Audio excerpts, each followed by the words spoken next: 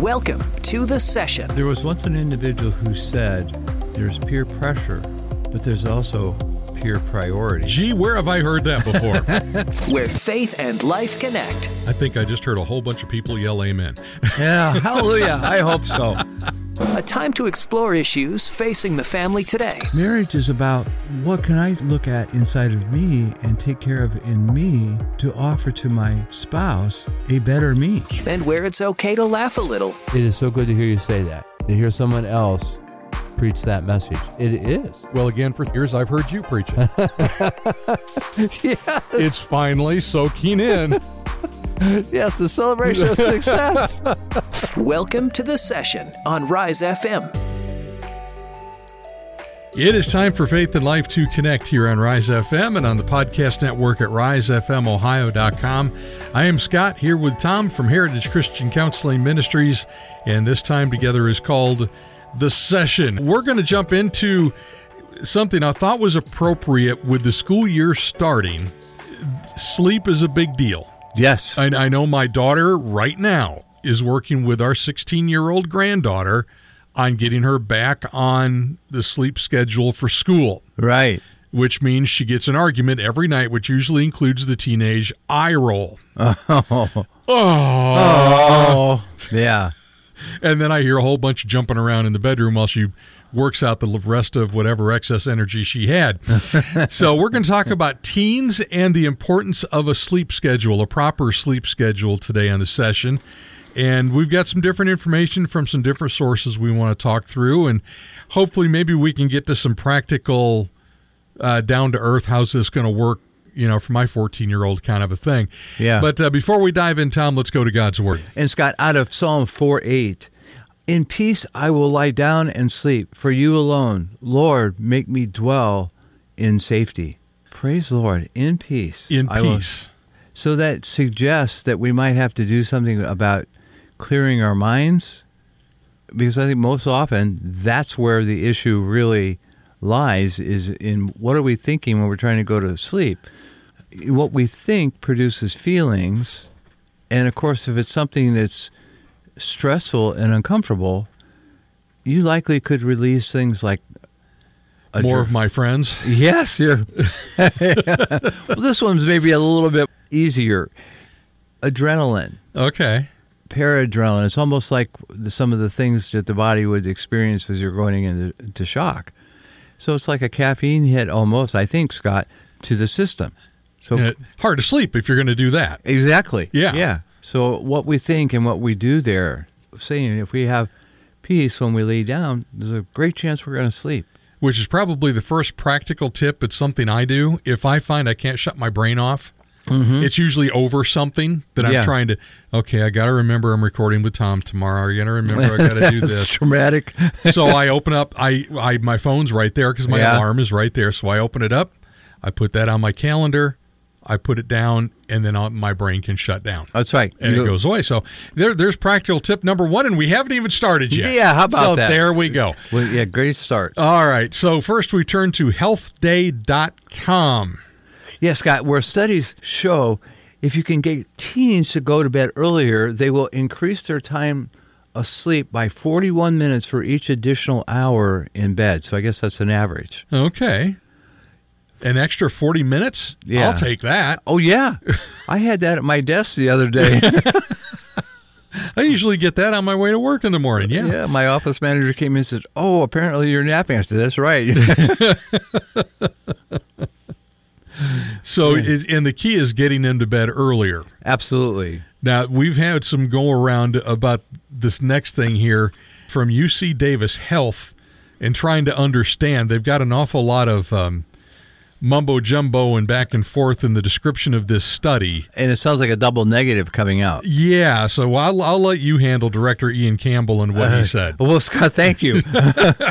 Now I'm going to lose sleep over that. That's right. Dr. Ian Campbell said, as children enter adolescence, changes in sleep and circadian rhythm make it easy for teens to stay awake longer at night. So he's basically saying if you change your sleep patterns and rhythms, then you're inviting staying up later, and your body doesn't catch up with you. Okay. So less sleep results in daytime sleepiness, poor school performance, and behavioral and mental health issues. I think right there, if we impact that much, we're going to help somebody out there, Scott. When we talk about daytime sleepiness, well, and when we talk about mental health issues, I've said before, there's a real direct parallel between depression and sleep deprivation. When you feel like you haven't slept, you can be groggy, you can be lethargic. One of the symptoms of depression is the lethargic feelings. So the two could very well be related. They could be, yeah. But if there's no specific thing that maybe is depressing you, but, oh, yeah, I went to bed at 1 a.m. last night, well, now there's a great indicator. Okay. So Yeah. maybe all you really need is a nice hour power nap. Well, yeah, for us at our age, or stage of life better. At our stage of life, That's yes. which is better. That's probably true for us, but what does that mean for a 15-year-old or a 14-year-old if they get an extra hour during the day? I mean, the power nap we would take would be probably during the day for us because we can't. Right. But for them, what does that mean to them? I'm not so sure that they're going to slow down during the day. So if I'm understanding what Dr. Campbell is saying here is keep the schedule close to the same all the time. Yeah. Don't take the summer off. Right. Yeah, and he'll talk about that in a couple of minutes too. But it also impacts school performance, lack of sleep. I mean, that makes sense, but it's kind of nice just to process it and get it out there as a focus. Right. School performance. Well, how can you effectively retrieve information if you've been sleep deprived? And it's like there's a cloud over your brain and you're trying to draw information out of it. And no wonder it has an impact on school performance. Exactly. Yeah. So we're talking about the importance of teens and having a proper sleep schedule today on the session.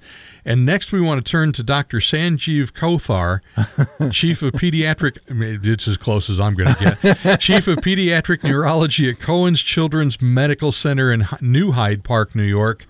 And Dr. Kothar says that 90% of the time, and I want you to unpack this, it's not only biological, but environmental. Well, so basically he's saying that it's just not one issue, that there's biological reasons potentially, but more so it's likely environmental. What kind of management are we having of our teens and sleep? I am so impressed with the families who at a young age, when they first start out allowing their child to have a cell phone, that cell phone is turned in, say at 9:30 or whatever appropriate time, and they don't take it to bed with them. I think an interesting study there could be when they are allowed to take their cell phones to bed, how much average sleep do they get versus those who don't have their cell phone with them in bed?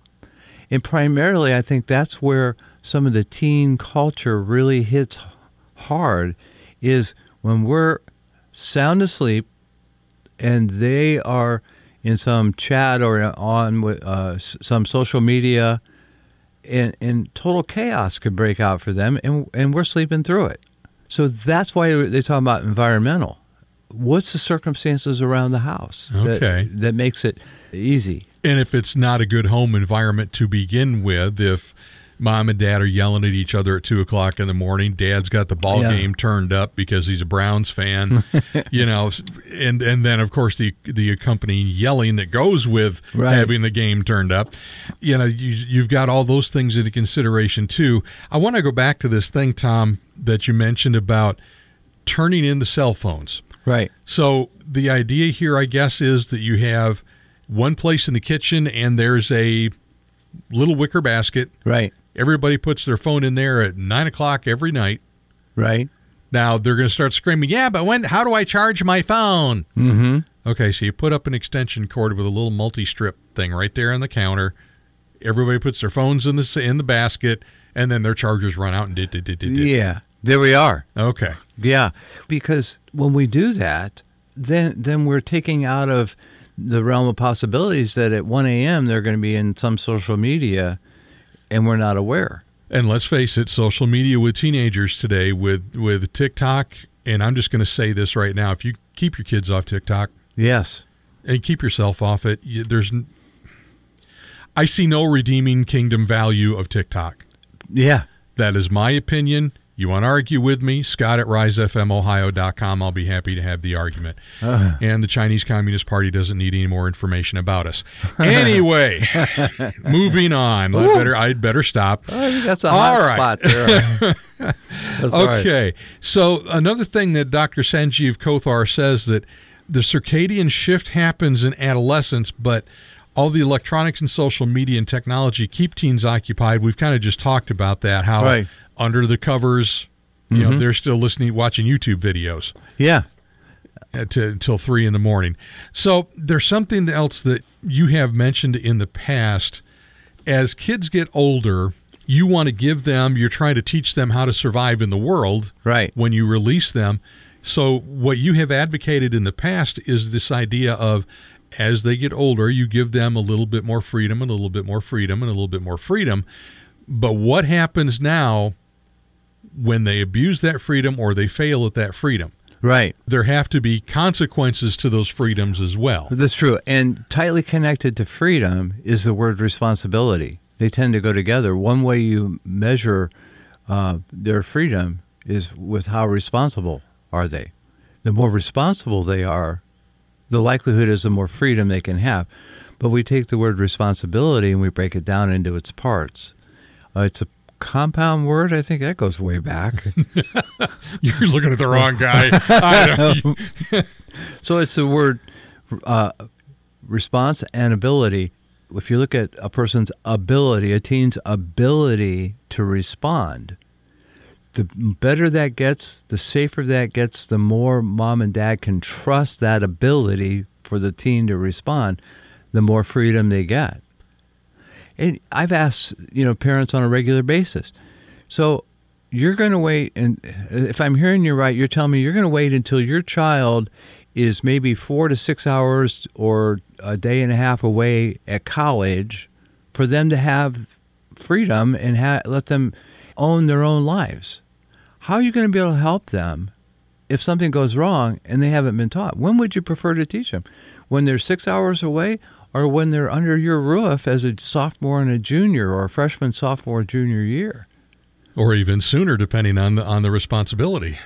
Yeah. Usually that only gets tied to driving. I hear that whole responsibility thing with driving a lot, but in today's world with our kids, it's just as important with cell phones, social media, any of their relationships. I mean, I still remember my parents having conversations with me about, are you running around with the right people? Maybe you shouldn't run around with that kid at the other end of the street. He doesn't have a good reputation. He's not a good boy. I said, well, you're right, and he does tend to like to push me around, so you're right. I'll stay away from him. Well, and that's probably a measurement of what kind of relationship, or a reflection of what kind of relationship the parent-child has. For you, if you trusted your parents and thought they had your best interests at heart, you probably wouldn't mess with them. With the relationship I had with my parents, if they said, stay away from that individual, that was the first person I went to. Yeah, how often do we see that with our kids, too? Right. The minute you tell a teenager don't, that's the first thing they do. Yeah, and isn't it wonderful? I think the important point is, let's have a trusting enough relationship that we know that they are trying to say that. And they're not just trying to be controlling. And that kind of goes back to what we were talking about last week with the daddy-daughter date. Yeah. Build that relationship with your kids. Mm-hmm. You can see it, listen to it on the podcast network at risefmohio.com. All right, so now we turn, Tom, as we continue this chat about teens and sleep, to some information from Focus on the Family. Right. I thought it was very practical, Scott, what they had to say concerning teens and sleep. Just how much is adequate sleep? It varies from person to person, which is true. Their body chemistry, how in shape are they, plays into an important part of it. But research suggests that the average teen needs somewhere between 8.5 to 9.25 hours of sleep each night. Unfortunately, only about 15% of them are getting that much. About 1/4 of the teen population gets 6.5 hours of sleep or less. So now we wonder why they're really not part of an active society during the day is because they're running on 6.5 hours of sleep. You know, if those hours were, like it said, 8.5, if you were talking about a car that had 8 cylinders and you're trying to run it on 6 cylinders, let me know how that goes. Yeah, that never ends well. Yeah. That never ends well. And they're not performing. With 6 hours and they need 8, they're not performing at the top of their game. Boy, and how many nights do I remember I'd stay up after 11, and if I made it till midnight doing homework, I was like, whoa, I want to look out the window and see what's going on in the world. I'm never up this late. Yeah. And I paid for it when the alarm went off at 6, and my mom come in and said, come on, time to get up. And I'm like, no. Oh, yeah. You know, but I also remember my mom sending me to bed when I was younger, and the sun was still up. And that was hard. Oh, sure, I would think so. Oh, I can hear my friends playing. Oh, yeah. And I'm in bed, and the sun's up, and I'm like, oh, yes. Yeah. All right. So more from Focus on the Family, Tom. Yeah. So Focus on Family also reports it should come as no surprise that inadequate sleep could hurt a student academic performance. Yeah, that's true. That's kind of your duh moment right there. Yeah. I think without question. So drowsiness at school is linked to lower grades, and sleepiness can lead to more tragic results when a teenager is behind the wheel. That's what's really scary. Yes. Because we both are out there on the road. Young drivers under the age of 25 are involved in more than half of the 100,000 automobile crashes every year directly related to fatigue, lapses in attention, and delayed response time associated with drowsiness. So they're saying, too, you're not able to respond as quickly when you're drowsy. You're not as sharp and your reflexes are not as good. I remember a reaction test we had in driver's ed. Back then we had driver's ed was actually a class in school. Yeah, me too. And we had a reaction time test. Yeah. And you had to get from the gas pedal to the brake pedal in a certain amount of time. Right. Or you had to keep doing it until you got it and understood. Right. And it took me a few. Well, and we had that same test. It was actually in a little simulator in our room. Yeah. Steering wheel, seat, the gas pedal, and the brake. Well, we would put our feet at a 90-degree angle, right, horizontal. So as soon as he said, we set some records. The teacher's like, how do you guys do that? See, I was never that smart. I was actually on the gas pedal like I thought I would be. And then I had to pull up and go down, and that's what led to I'm sure. Yeah. Led to my issues. Definitely. The whole idea of the accidents, don't young drivers have enough challenges already without giving them a half asleep issue? Yeah, you get that, and a lot of times those wrecks happen because they've got friends in the car and they're trying to impress them. Yeah. And a lot of parents don't let their kids drive with anybody. You have to be alone. No girlfriend, no boyfriend, no friend. That was not the case with me. I was the Crumbaugh Pike taxi service for getting everybody to Scott County Senior High. Okay, you would follow the straight and narrow. Once I started driving, my sister was in the car, backed out, we went down, and we picked up 2 kids here, 3 kids there, and off we went. Wow. I had a car full, but I also had a car about the size of Massachusetts. It's a 69 Pontiac Catalina. That thing was a tank. That was one of those cars you could put 6 teenagers in the trunk and sneak into a drive-in movie and nobody'd know. Yeah, my first car was a 64 Pontiac Catalina. Oh, they were amazing vehicles. Yes, it came with binoculars to see over the hood. And that wonderful little AM radio, AM, FM radio that you had to turn the dial. Yes. Just get it right to pick it up just so. All right, we are distracting here. All right, as we talk about teens and sleep here on the session, We need to wrap this up kind of quick here, Tom. Some Okay. tips from Focus on the Family, kind of quick fire here. Oh, okay. So help your teen establish regular time for bed and getting up. When he deviates from his normal schedule, he should avoid delaying bedtime by more than an hour and waking more than 2 hours later when he deviates. It's like on a weekend or a spring break. A 2-hour change is significant. And that goes back to what Dr. Campbell was talking about in his study, that it seemed like if a teenager deviated their schedule by like that 2-hour window, Right. that's what messed with their rhythm, and that's what led to the sleepiness Yeah, and the sleep issues that they noted in their study. and the poor sleep hygiene. Right. So help your teen determine how much sleep he can actually needs in order to feel refreshed and ready to start the day. Those are two keys: refreshed and ready to start the day. That does not include having the alarm go off 4 times and having to throw cold water on them to get their anatomies out of bed. That's we're not talking about that. You're saying that like a dad who had experience. Yeah, or a lot of clients who I would talk to and listen to as they had that problem too. Yeah, that's right. So getting into bright light, I thought this was really good. Getting into bright light helps your brain turn on faster. Well, what a brilliant idea. It's also annoying. My wife does it. When she gets up first, she turns that light on. I'm like, covers come up. Well, yeah, and trying to go to sleep at night, sometimes my wife will say, "Are you done with Facebook yet?" Because the light on the phone is enough. It's too bright. Yeah. Yeah. How about once your teen knows his body's rhythm, he should try to adjust his schedule so that he is engaged in activities that are best suited for his level of alertness. In other words, he shouldn't drive or attend lectures when he tends to be too sleepy. If we can help them own their life, but they have to own their life in a way that's safety, healthy, and successful. And then you can Celebrate. We got it in there. All right.